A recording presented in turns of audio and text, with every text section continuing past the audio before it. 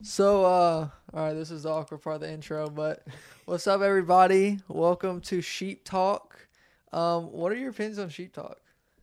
So I watched your video about like the reason for the name, and I like it. I think it's cool because Okay. Bible does refer to us a lot as sheep, and sheep are Yeah. dumb. I Yeah. think I think we're all pretty dumb, especially compared to the wisdom of the Lord. So Yeah. aptly named.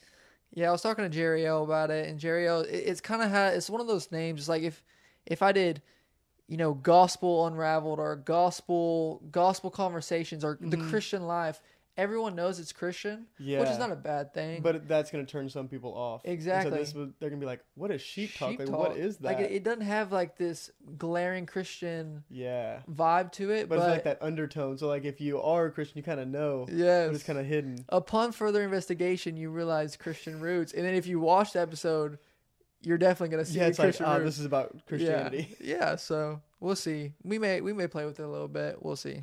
But tell me a little bit. Tell the word about yourself. Who's Trey Cole? Where you from? Tell us about yourself. Yeah. So my name's Trey. I'm from Iola, Texas, about 30 minutes outside of College Station. Grew up going to Central, the church that we go to, the church that I work at, and had a pretty easy life growing up. My dad worked in construction. He owned a company, and then after my grandpa died, that kind of fell through, and so he went and worked in the oil field.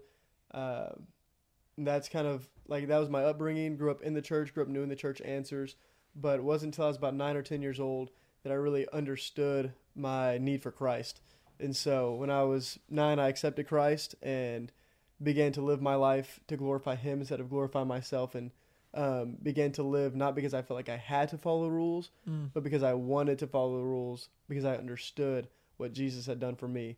So then throughout high school, played basketball, really struggled with that with my coach who didn't appreciate that my faith came first in my life. He told me that if basketball came after my faith, that I didn't need to be in his program.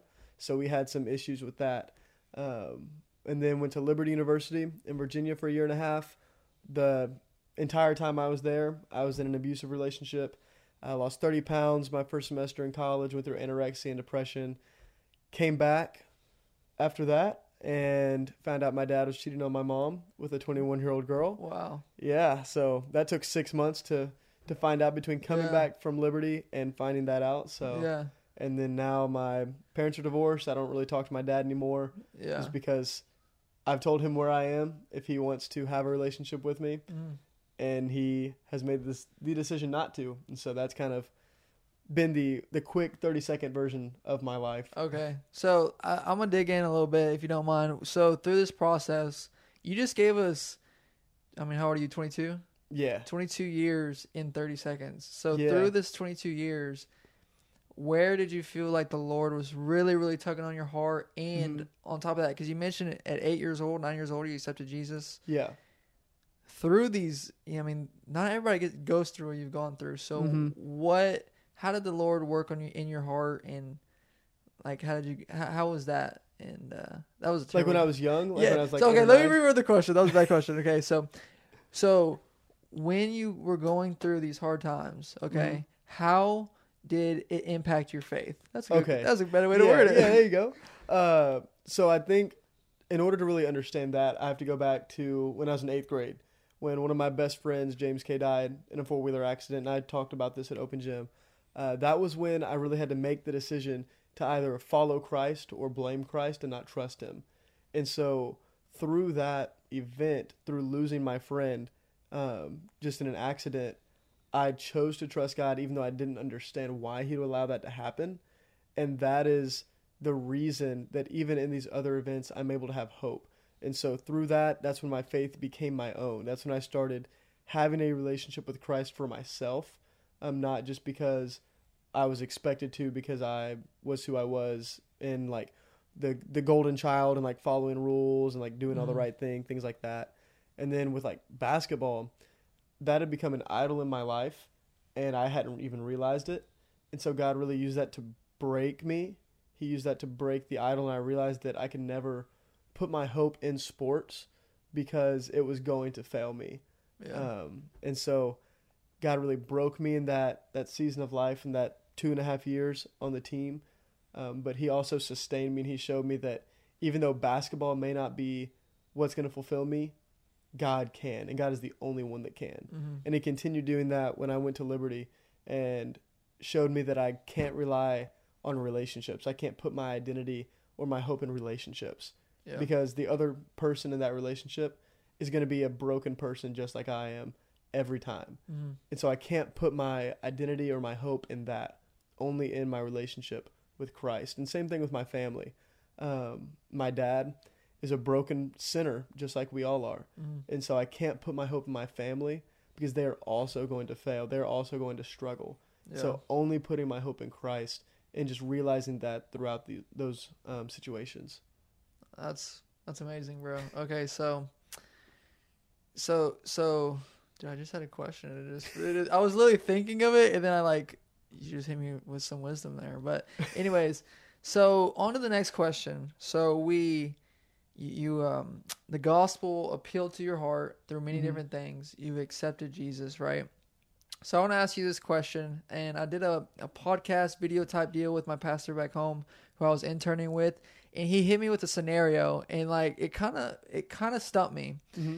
And what the question was is, imagine you're around a table, right, with or you're at a park, you're spreading the gospel wherever you're at, and a Hindu student is in the audience, and the Hindu student says, well, can you sit up there and claim that your religion, your worldview is any more, any less valid than my worldview, or what? Mm-hmm. So if you had to make a argument for your faith, a defense for your faith, and this kind of can tie in from, apologetics, like you're telling somebody, mm-hmm. and then in your own life, what evidence did you find to support your belief in Jesus? Yeah. I think that's something that all Christians should be equipped to do. Whether we are or not is a different question. But I think that one of the biggest things is that Christianity is so different from every other religion. Every other major religion, you have to earn your salvation. You have to earn your way into this next level, right? Into the good graces of whatever God they believe in. But with Christianity, it's that God that has created the world loves you even though you have sinned against him and you don't deserve a relationship with him. Yeah. And so that's what sets Christianity apart from every other religion, is that we can't do enough. We can never achieve enough or reach a standard to where we deserve what we receive. Mm-hmm. The only way that we can do that is by accepting Christ, who is God, who died on the cross for our sins, who took our punishment. The same God that created us, died for us, and was powerful enough to rise from the grave. Yeah. That's unlike any other religion. And then also just the historical value of the Bible. There was, at one point, I believe it's Babylon, the Babylonian Empire was said to have never existed, and that was a real big critique against the Bible. And then you find historical evidence for the Babylonian Empire. And all of these things line up with Daniel, and going through Daniel, all of these different events line up with the Bible historically. Yeah. And so the Bible is a historical book that can be proven. I think is another really big thing that maybe a lot of Christians don't realize, but is a really strong defense for their faith. And then I think just in my life, when I go outside at night, right, and you're in the country and you look up at the stars, and the Bible says that God has placed the stars in the sky and he knows them by name, right? Yeah. But he didn't die for those stars. No. Right? He died for us. Yeah. Even though we don't deserve that. And so the same God that is powerful enough to put those stars in the sky and that cares enough and has enough attention to detail to know them by name, knows us personally, each one of us personally. And I think that is just an incredible feeling, an incredible reality that no other religion has. Yeah. And so just seeing that throughout my life, seeing the love that God has for me, even in my brokenness, has been a huge reason for my faith. That's amazing. Yeah. To piggyback off of that, part of my evidence that I always say, and it first off is appeals to my soul, like the Bible diagnosed my soul. Second, I like what you said about Christianity is the only religion that opposes the individual. It's the only religion that says you can't do enough. every single religion, when you look at it at its core, it either appeals to what they think, or to their works, right? Exactly. So, Buddhism, right, for example, appeals to the feelings and stuff like that, like your feelings. Mormonism, it get a little controversial. Catholicism. I wasn't sure if you wanted me to say that because I was ready. I've talked about it many times before on Kingdom Vision with not Kingdom Vision, so I talked about it a lot. But Hinduism, Islam, all these have the tendency to, you have to go up the mountain to get to God versus God coming down to the mountain. And really like, hey, your flesh wants this, but don't do it. Yeah. Like it will actually, it is sin, and it will destroy you. Sin is death. That's what James 2, I think James 2 talks about, like when sin conceives, it produces death and it separates us from God. Yeah. So, and then third for me is then you get to the inerrancy of the Bible, 60,000 or so references, like proving itself true, then manuscripts and all that stuff. That is not what we hinge on. But it's like supporting evidence. Like when a kid throws a rock into a cave, here's glass break, and then he finds the Dead Sea Scrolls. Exactly. It's like, wait, what? Like, so the Dead Sea, or we're just going to overlook the Dead Sea Scrolls? Like, no, right? we're going to look at it and be like, okay, this is evidence for the Bible. Like, we can't just, so it's not for me, it's not a this or, but not that. It's everything combined. Right. And so with that being said, I want to ask you another question. Didn't text you this, by the way. I sent him a list of questions before. This is just the one I didn't send you. But for the people who like Noah's Ark, fake. Moses part of the Red Sea, fake. Whatever, these Old Testament stories, Jonah and the whale, right? Mm-hmm. What is your response and your rebuttal to that? And because you believe that those were historical events, right? Right. Yeah. So what's your argument for that? Well, as far as Noah's Ark, you've got seashells on the tops of mountains, right? So that suggests that at some point they were underwater. So there's really not a lot of debate that there was a global flood at some point in the history of the world, and that's going to be something that a lot of other religions have, as well as scientists backs up. And so the thought of a global flood isn't extremely controversial.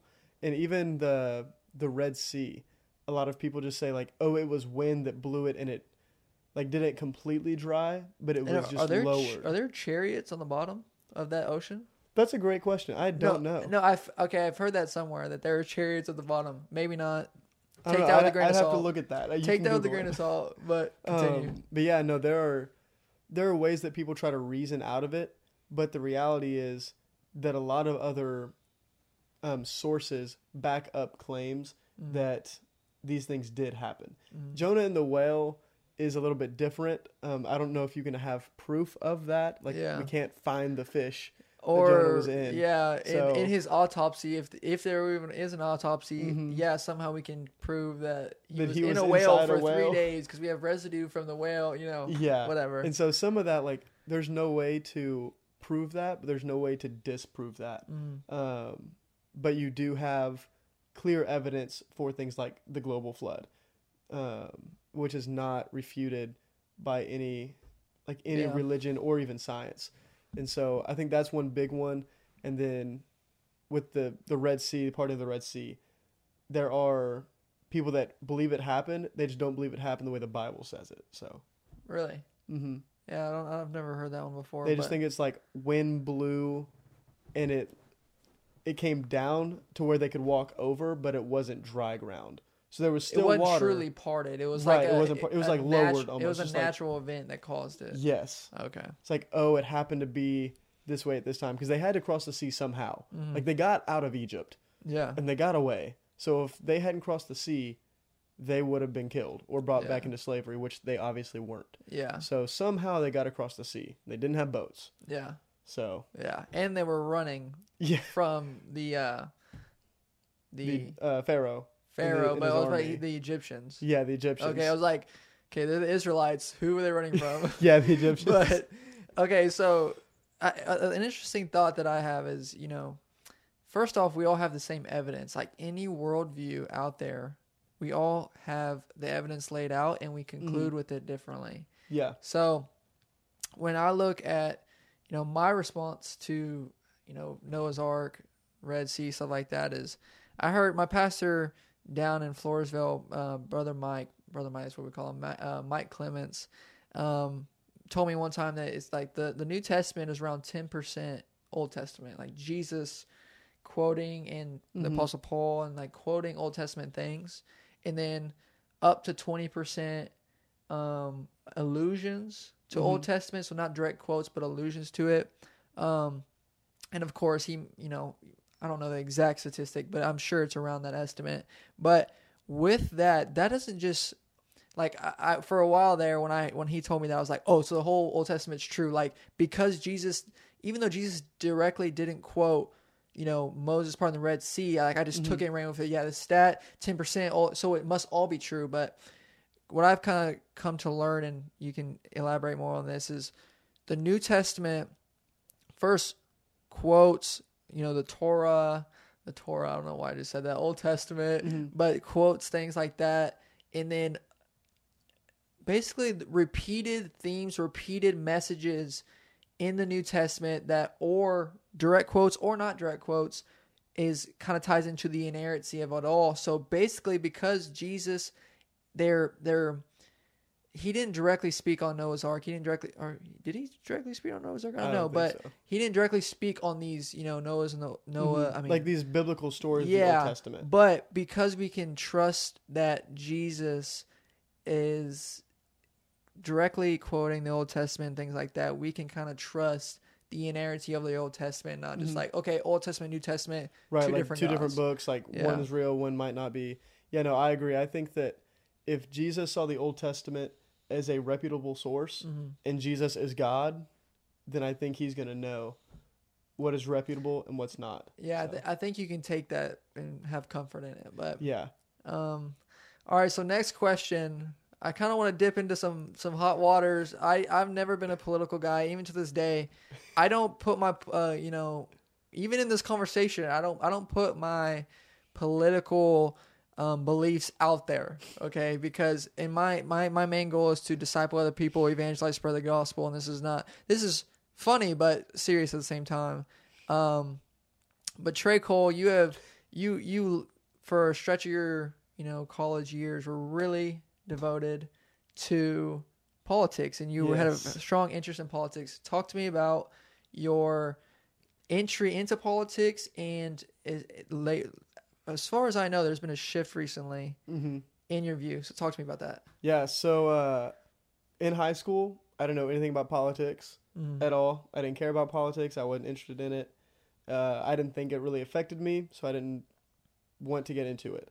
Then when I was at Liberty, Ben Shapiro came and spoke at one of our convocations, and I was like, man, this guy is smart. This guy knows what he's talking about. He says it's like important. Maybe I should pay attention a little bit. Yeah. And so then I went to the Brett Kavanaugh hearings when I was counter protesting in support of Brett Kavanaugh when he was nominated to be a Supreme Court justice, and there were accusations coming out that he had raped one girl and been a participant in a gang raping of two other girls. Those two came out and said that they were lying. But it was very circumstantial evidence, and there was actually evidence against the claims. And so I went to support him in saying that, like, hey, unless there's proof, you can't hold this man accountable, and you can't call him guilty just because someone says something. Yeah. And so I went and supported him, and that's what really got me jump started into politics. While I was there, it was a bunch of us from Liberty in a line, and basically we had to hold on to each other's shoulders and get through this line of protesters that were not with us. And we were told, don't engage them, don't talk to them, just keep your head down and keep going. And as we're going through, they're pouring stuff on us, they're throwing stuff at us. Really? They're calling us rapists and racists. Wow. And I was like, man, this area needs Jesus. Yeah. This just environment needs the gospel. And so that's what really got me into politics, was I saw the brokenness of our political system, and I saw the hatred on both sides, and I wanted to be a change in that. And so from there, I started reading books, I started watching podcasts about like politics and just like what's going on in our current discussion, what's going on in our culture. Mm-hmm. And I think it was Andrew Breitbart who said that politics is downstream from culture. And so where our politics is showing of where our culture is as well. And so that's what really got me interested in it. Then when I came back to A&M, I started a podcast and started talking about politics from a Christian worldview. Haven't been doing that recently, and I don't know if I'm going to pick that back up. I just don't have time. But also just because of the shift in my life. And so when I came back to A&M and I started that podcast, it really became an idol in my life. Politics did. Kind of like how I was sharing in my testimony. I made an idol out of basketball and my relationships and my family. And I think that also happened with politics. And I just started realizing that over the course of last spring. Just realizing that I was being so consumed by politics and I was just so involved in it. I worked on the Trump campaign. I had an offer to work on a congressional campaign. And then I also have an offer right now to go up to DC and work on another campaign, but I won't be taking that as I'm taking a step back from politics. But I just realized that it was consuming me and it was affecting my attitude and my heart toward other people. Especially people that disagreed. I started seeing them as enemies, not as people that needed the gospel. And God really just convicted me of that and started to soften my heart. And so that's why I've been taking a step back from politics. I'm still very interested in it, still involved in it to an extent, still love political conversations, but I don't want to be so consumed with politics that it takes the light of Christ from me. And I don't want people to see me as someone that would rather talk about politics than Jesus, because I would much rather talk about Jesus than politics. And that's kind of been the shift in my life as I've been realizing my call to ministry more. And recently, over the past couple of days, like truly realized my call to ministry and got an affirmation in that.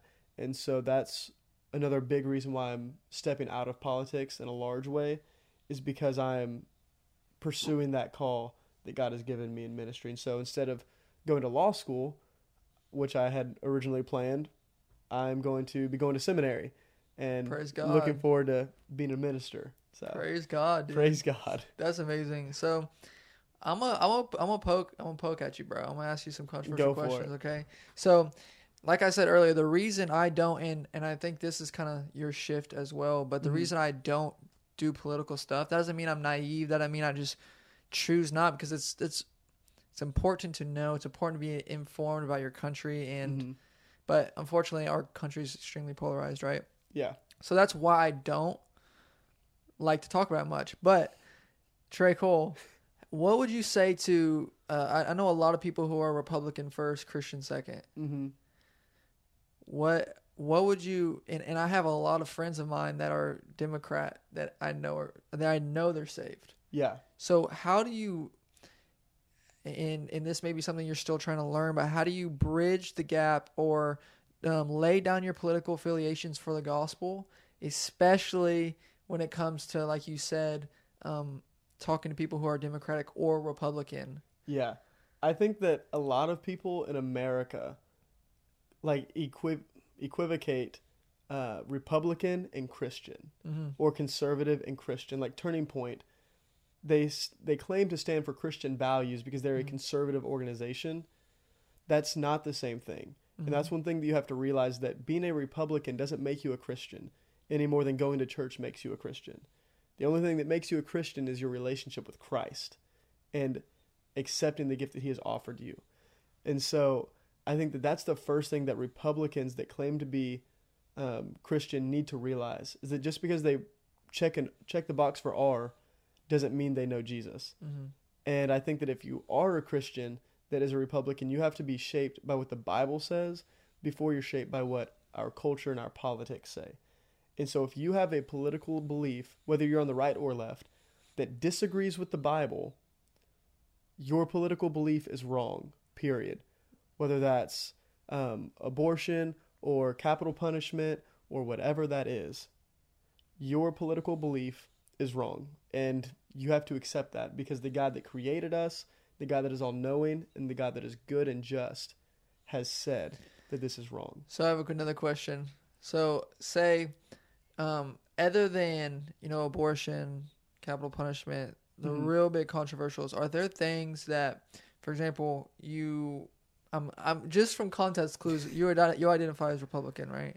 I wouldn't call myself a Republican. I'm a conservative. Conservative. But I wouldn't call myself a Republican. See, Astrid, I'm really not well researched in politics, so that's another reason why I don't talk about it. But we're talking about it. I keep saying we're not talking about it as I ask more questions, but I've been dying to ask some questions. So, are there things that when you lean more conservative, that because a lot of people will identify, Democrats they like. If you're Democratic, you can't be Christian. I've heard people say that, and I disagree. But there's some conservative things, like for example, someone may vote Republican because of tax reasons, abortion reasons, right? But are there things down the line that you necessarily don't agree with because, like you just said, if your beliefs don't line up with the Bible, you're wrong. I would agree with that.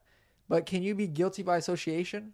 If that makes sense, like, can you vote for the Democratic Party or the Republican Party because of a certain issue, but but they also support all of these other things, 5 million things? Well, I think that was a big issue in 2016 and even in 2020 with Trump, was that conservatives and Republicans stand for more Christian values than Democrats do, but one issue voters are the problem with America because they know a little bit, or they have an opinion on one thing, and they don't pay attention to anything else. So with Trump, he is extremely pro-life, right? But he has a lot of moral shortcomings. So there was Russell Moore actually said, he was the former president of the ERLC, said that you can't be a Christian and vote for Trump. Oh, really? Which is a big issue because that means the other alternative was Hillary Clinton, who was also terrible. In 2016, I wasn't old enough to vote. But in 2016, I would have voted for Trump, not because I liked him, because I didn't, but because at some point you have to vote for the lesser of two evils. I mean, I'll be the first to say I don't think Trump was saved. I mean, he on multiple occasions said things like, "I don't need to repent," and I've even said that on my podcast. Which is I'm not sometimes a hot take. No, I've heard people literally say that he's the anointed president from Christ. Things like that. I'm like, okay, what? Yeah. He is definitely placed in government by God, just like Biden is. Everyone's there for a reason. Exactly. Like God is the one that places people in authority. It's not us. Like God has the authority to put people where he wants. Yeah. And his will isn't going to be altered. Yeah. And so God allowed Trump to be in office, just like God has allowed Biden to be in office. So if you watch the Key and Vision podcast, my camera shuts off 29 minutes, 59 seconds, which has just happened and cut Trey off right in the middle of his speech. So, cliffhanger, pick it back up with what we were saying. We're talking about Trump, how he was, some people hold him on the pedestal like he's like an apostle or something, and like he's got apostolic authority. Like he's the Pope, basically, which I'm not going to do it. I'm not going to do it. No, and I don't think you should. I think that Trump, just like everyone else, is a broken human that needs Jesus. Yeah. And I've been very vocal that I don't believe he is saved. And even there's the video on American Gospel where well, I just try to not need to ask Jesus for forgiveness. That's not the right perspective. We should seek to honor Christ and with our life, and we should seek to not sin. But we are constantly going to be failing and constantly needing to ask for forgiveness, especially someone that has so much power and authority and has to make so many difficult decisions like the president does. Constant need for repentance and just confession of sin to Christ. So I think that people that believe Trump was just this great, incredible president with no moral shortcomings are just they just fall into idolatry of him, and I think that's a really dangerous thing. But I think same thing with President Biden. People that just support him blindly are also just falling into idolatry. But people that think that, people that call Trump Hitler, way, way out of the ballpark. I haven't even heard that before. That's news to me. People call Trump literally Hitler. Yeah, and they call people that supported him literally Hitler.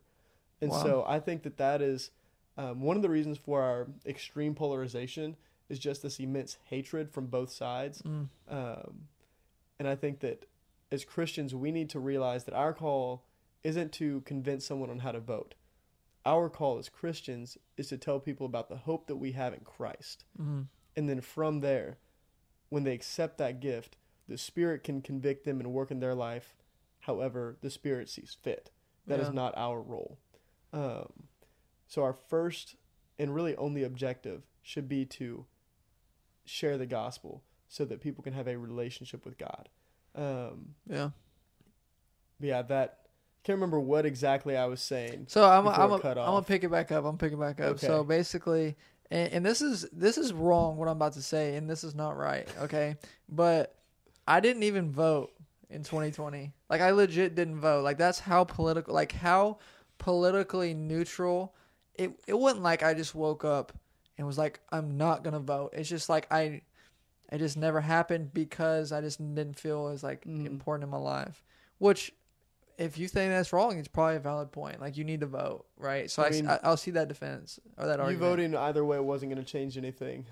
I actually said that, and somebody, I don't know who it was, said, you're the reason ex-president didn't get elected. And see, I do think you should vote. Yeah, no, it's like, yeah, you should vote. There are people that say like, my vote doesn't matter. The reality is, if enough people believe that, then their votes will matter because the mass won't be voting. I did vote. Yeah. I was working on the campaign, so it would have been a bad look if I would not have voted.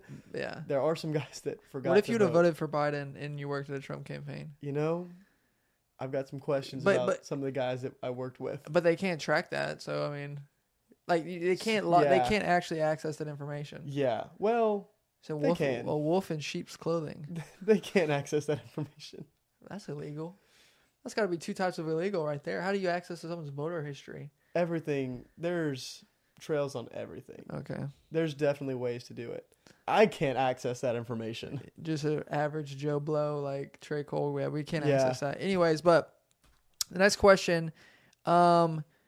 First off, before I ask the next question, I want you to hit on. Before we were talking, before the break, we got off topic. Okay, is guilty by association with a political party. The reason I said I didn't vote is because like that. I do not. I have these questions and I'm genuinely curious because I want to learn more. But I'm slow to make opinion if I even have an opinion at all. But guilty by association with the Democratic Party, really big on abortion. That's I would say that's probably the biggest make or break. Yeah. Can you disagree with their stance on abortion and still be Democratic, or disagree with? I think it's becoming more difficult to disagree with abortion and be a Democrat because it's becoming more and more their main issue. And so while I think it is possible, because a lot of most Democrats used to be very against abortion. And even, I believe it's Bill Clinton who said that abortion should only be used in like dire circumstances. I can't remember the direct quote, but it was basically saying only like rape, incest, and endangerment of the mother. It should be used rarely. And now you've got. So let me ask you that question. Okay, so so my view, I'm becoming more political as the seconds tick. As we talk. Like, this is so out of my comfort zone. But now that I think about it, and now that I feel abortion at the 6-week mark, which was what Texas just passed.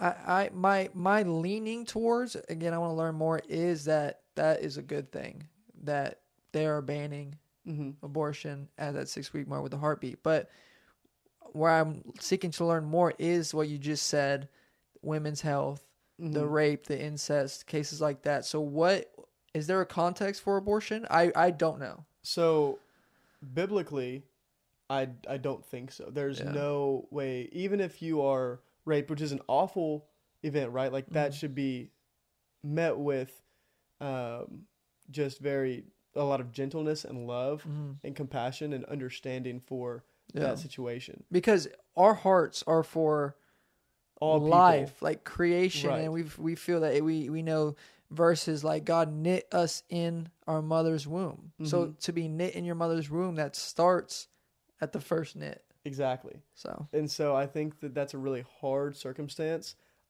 Abortions, the vast majority of abortions are due to convenience. I believe it was 2017, it was less than 2%. I believe it's less than 1% of abortions were due to rape and incest. And in New York City, there were more black children aborted than there were born in 2018, I believe. I believe it was 2018. And so that just speaks to the culture of abortion. It's that many people aren't being raped. Like that is not consistent with the percentages, right? That is a large part of convenience. And I think that should not be allowed. You make a decision. If you make a decision to have consensual sex, there are consequences to your actions. And you know the biological consequences going into that action. And so you have to live with that. Now, whether you give that child up for adoption is up to you, right? And I think that we do need to reform our adoption system. I think that it is way too long of a process, and that would also help a lot of families that don't want an abortion, that are morally opposed to abortion, but also maybe made that decision to have sex but can't afford or raise a child. So our adoption agencies need to be completely reformed so that it's easier to adopt. But I think going back to kind of, can you be guilty by association? More and more, I think the answer is yes. because I would say the same for Republicans too, because you can be pro-life, but you voted for Trump, and I hate Trump. Or hate's a strong word. Okay, forgive me for that. I'm not a fan of Trump, but like we have a heart for people, and at the end of the day, and this is going to get into the next question, like the Taliban, our desire, illegal immigration, hot button topics, but what is your primary goal? If you had the opportunity and we get to sit here in two comfy chairs in College Station, Texas in America, but so like we don't have much authority to speak on this, but imagine if we had the opportunity to spread the gospel to the Taliban, or the Taliban had an opportunity to hear the gospel. That is the first and foremost a priority. Same with illegal immigration. Like if I'm in Del Rio, my first call probably wouldn't be illegal. I mean, it wouldn't be ICE or whatever. I'm talking but it's not gonna say nobody. A very small portion of Republican, Democrat make that priority, because we know the Christian population is a small population. Yeah. When I think that that's kind of the same thing with you talking about abortion, and can Democrats be held accountable for voting Democrat even if they're against abortion? With the immigration question and Republicans, a lot of times people say that Republicans are pro-life in the womb but not pro-life for immigrants. I heard that yesterday, actually. Yeah. And I have a take on that. Say it. So, one, I think that as Christians we are called to help others, right? And spread the gospel. What is the best way to do that? Going to those countries and equipping them to live well, equipping them to know the gospel and to spread the gospel in their own culture. Yeah. And I think that right now we should be, as Christians, if you are at the border, right, your first call shouldn't be ICE. And I really don't think that should be a call you make. Yeah, I think that you do need border security. Just logically, for a country, for a sovereign country, you have to have some kind of border security. But I think that our immigration process needs to be completely reformed. And if we are at any point able to stop the immigration crisis at our border, then we can move those funds from going into that and put it into immigration courts and fund that more, so that we can have more judges, more hearings, get people through faster, allow it to cost less, allow it to not be the process of being a citizen. Right, yeah. Okay. Or even just getting into America at all, because you can become a citizen after getting into America. Even Arturo, the Hispanic minister at Central. Yeah, he became a citizen a year or two ago, I believe. Really? Yeah, but he's been in America for a long time. And so you can become a citizen later. but just getting into America needs to be a much faster process because our hearts as Christians should break for those people that are suffering, that are in need, and we should desire to help them. So those that we can bring in, we should bring in. But we should also have a burden for those that can't come, that aren't able to. We should go to them, and we should help them in their need and meet them in their place of need, not force them to come to us, because Christ doesn't force us to come to him. He comes to us. He meets us in our place of need. Yeah. And that should be our same attitude. Yeah, the sad thing is, and this is one of the things I just don't know the answer to. Like, I can sit here comfortably and, like, not be ridiculed for saying, like, I don't know, but a lot of times it's, if you make this decision, then you're automatically against this. Like, so, like, if I'm against illegal immigration, then I'm against people. Or if I'm for illegal immigration, I'm against my country. Yeah. Whatever the polarizing views are. But how can we, because, like, think about it, taxes, Social Security, all these Republican arguments, right?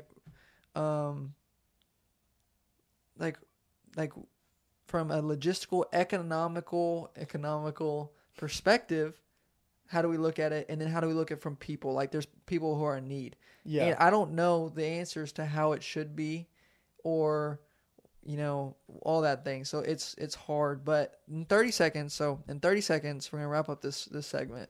In 30 seconds, what would you like to wrap up talking about Republican and Democrat? And then you've already talked about your shift, and what you're saying, you just have a heart for the gospel, and then that your political affiliations are second.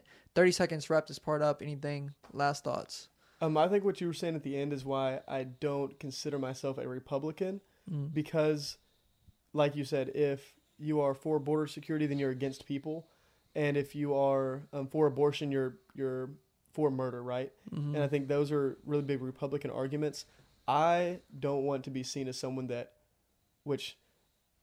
some of my views are very Republican, but I also try to understand both sides.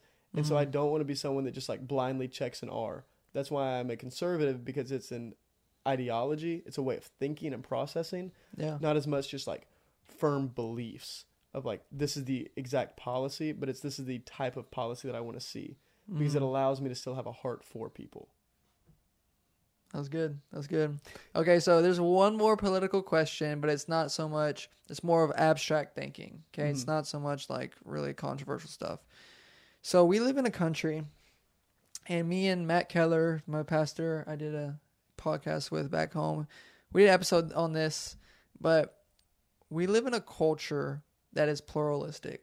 We, freedom of religion. Okay, so we should create a space for Islam or Muslims to practice their religion, for Mormons to practice their religion, for Catholics, for Christians. It's freedom of religion. Okay. So with that, how there's an infiltration, and I don't know the answer to this, and I'm thinking about this, like, I'm not setting aside my Christian views. That's not what I'm doing, because we all know that I'm a Christian, so that's going to infiltrate the way I think, the way I see the world. But for the sake of this argument, let's think academically, just big picture. Because voting in our government seems to have a Christian, not bias or lean, but like a Christian history and foundation. Exactly. Yeah. So how do you create a pluralistic country while also having Christian morals in the government? I don't know what your thoughts on that are. Well, I think that the foundation of our country is based on Judeo-Christian values. And that's something that you can't change, right? That is one of the main foundations of our country. Another one is freedom of religion. And so you can have these values, but other people have the right to not agree with you. And as Christians in politics today, and as Americans, we have a responsibility to go to the voting booth, to vote for officials, to elect officials, to enact law. That is the American process. That's the way that our government works. And so if there are more voters that want to see specific laws enacted, that is democracy at work, right? While also protecting the rights of those that disagree with religion, right? So if I'm a Christian, I am not going to attempt to pass a law that says everyone has to be Christian. Mm. That's the point of freedom of religion. Freedom of religion isn't there to say that everyone has to believe something, saying that not everyone has to believe the same thing. Mm. But that doesn't mean, and this is one of the things with the separation of church and state. Separation of church and state means that the state cannot impose on religion. Yeah. Right. That does not mean that voters, independent voters, cannot vote for officials that are going to enact and write laws. So, yeah, that's what, basically, let me dumb down what you're saying in 10 seconds. Basically, no, through democracy, through the right to vote, if you vote in a Christian judge, the Christian judge, by his morals, is going to, provoke Christian Right, because you're laws. Electing a person who is going to write law, so pass then law, enact law. if there's a Muslim judge, he's going to, it's impossible to set aside values. You see the world through a worldview, through a lens. Exactly. And it's going to shape the way you work. And Well, then you have like Ilhan Omar, who is a Muslim congresswoman who is a refugee from Somalia, I believe. And she isn't going to set aside her worldview. She isn't going to set aside what I see as her hatred for Jews when she is enacting laws or not attempting to write laws or vocalizing her support for Hamas, right? She's not going to set aside her worldview for that. So why are Christians asked to do that? And that's what I was going to ask you next, is because there should, like our country's built on pluralistic ideas. Like we should, and I don't even know if that's pluralistic is the right term, I believe, but Muslims can practice here, like I said earlier, everyone can practice on religion. But as a Christian, if we create an environment where it's freedom of religion, then we're going to go evangelize and hope that you come to know Jesus. And if you don't, then that's your decision, right? Yeah, because God gives us free will. Exactly. But he gives Christians the mission to go and make disciples. Exactly. And to tell others about the gospel. Yeah. But the sorry to cut you off. I want to ask you this question because it's important. But where it comes in, where the controversy comes in is like, I don't know if you know the story, like the Christian baker in Colorado, or these instances where I believe in Colorado, this Christian bakery refused to make a wedding cake. He's been sued like 3 times. Yeah. Yeah. So, frankly, and this is hot, guys, I know, but it seems as though Christians making decisions through their worldview to refuse that, then it's almost for if it's freedom of religion, for practicing that religion, okay, I believe this is a sin, it doesn't work in my worldview, then I'm penalized for it. Versus a Muslim who, may make a decision, you cannot be gay in Islam. It is against, or LGBTQ, that's against Islam religion. But it doesn't seem to be the negative repercussions like Christianity. Right. Well, and that's because in sociology, for example, and the sociology professors will say that the makeup of America, the foundation of America, is evil. Right? We were built on slavery. We were built on all of these evil things. And part of that is the patriarchy. And the patriarchy is straight white Christian male conservatives. And so they use those things, and if you are those things, you are the problem with America. Therefore, minority groups must target you. Minority groups can oppose you, but that's getting into like the CRT deal, right? Yes. Like you're almost penalized for being white. Exactly. Basically. And that's the same kind of thing. Like minorities should have the same rights as minorities. Other religions, other races should have the same rights as everyone else. So you shouldn't be penalized for being white. You shouldn't get special treatment for being white, right? You shouldn't be penalized for being Christian. You shouldn't get special treatment for being a Christian, just like any other race or religion. But in America today, Christians are held to a double standard, and that is unfair for them. But that's also the reality of the Bible. The Bible says the world is going to hate us, so it shouldn't surprise us. But in terms of the baker refusing service, I think that, one, if he wants to refuse service, that's his right. He has, just like if a Muslim didn't want to make me a wedding cake because they don't support me getting married in a church, right? That is their right because they are providing a good and a service. They're not providing a necessity. You can go to another baker and get another cake. Now, if enough people disagree with that decision, then enough people can not go to that baker and he can go out of business. Let me give you a hypothetical. Say there was a made-up religion. I mean, this is so hypothetical, but it's going to make the point clearer. What if there was a religion that was inherently racist? Like, in their religion, it was racism. Yeah. This is a make-up religion. A fantasy religion. Not real. Not real. Would they have the freedom to practice their religion to, like, say, refuse service to white people? Or refuse? I say reserve. I don't know. Refuse service to a certain ethnic group. Would that be allowed in a pluralistic society? It's not allowed in America. I think that it should be because then everyone together can, for the common good, protest that business and run it out of business. And then those people suffer. Because we know as Christian morality that racism is wrong. We know it's a sin issue, right? But exactly. That's why I started with this. Let's think academically, because truthfully, like, I do agree with you. I believe that if a Christian decides to refuse service, they shouldn't face repercussion for that. It's a private owned business. They should be able to do that. Likewise with a Muslim or Mormon or any fill in the blank religion should have the right to refuse service based on religious beliefs. Right. And that's why I use this hypothetical, because in a pluralistic society that should fit into it, but with the hope that everyone else would come alongside for the common good and protest that business. And that's what Ben Shapiro's used that example before as well. Like, what if someone refused service to black people? Well, I'm not black, but I wouldn't give my service to that business because they stand for something that I don't agree with, that I'm morally opposed to.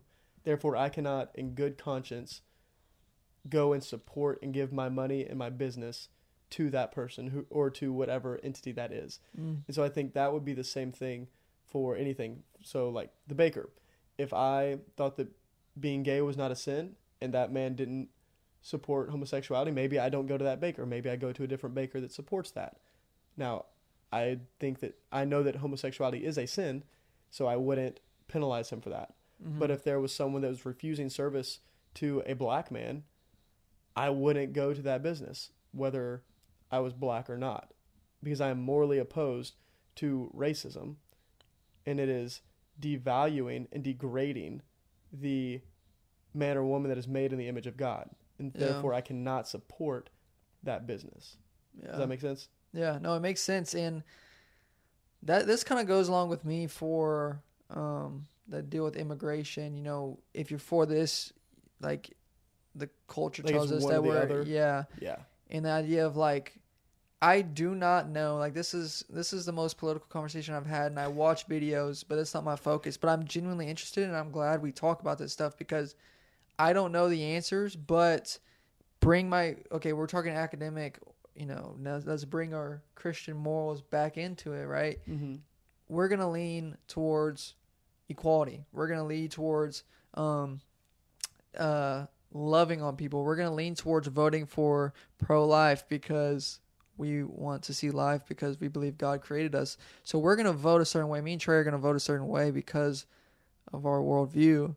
But in the terms of, like, the wide scope of America as a country, it's really hard to, like, truly put a pin on how it should be. And I don't know. It's a hard conversation to have, but it is. I wasn't prepared to be political. Dude, I wasn't either. Like, so it just, as you were talking, I planned that one about, like, you know, the guilty by association, and then, like, it just kind of flew out of that. Well, because I know how apolitical you are. Yeah. Like, you like to be. So I wasn't expecting to get into any kind of politics. Which my biggest deal is, like, even a conversation like this, by me saying that I don't know all the answers, by me saying I didn't vote, by me saying that, what did I say? You know, like, Christian values shaping the way we vote, guilty by association. I don't know if I said that twice. Guilty by association. Like, can you be Democratic and be a Christian? Can you be Republican and be guilty of like, all these questions should show that I genuinely don't know, and should show that, I have my politics are shaped by my worldview, but I don't know all the answers. But let's shift gears.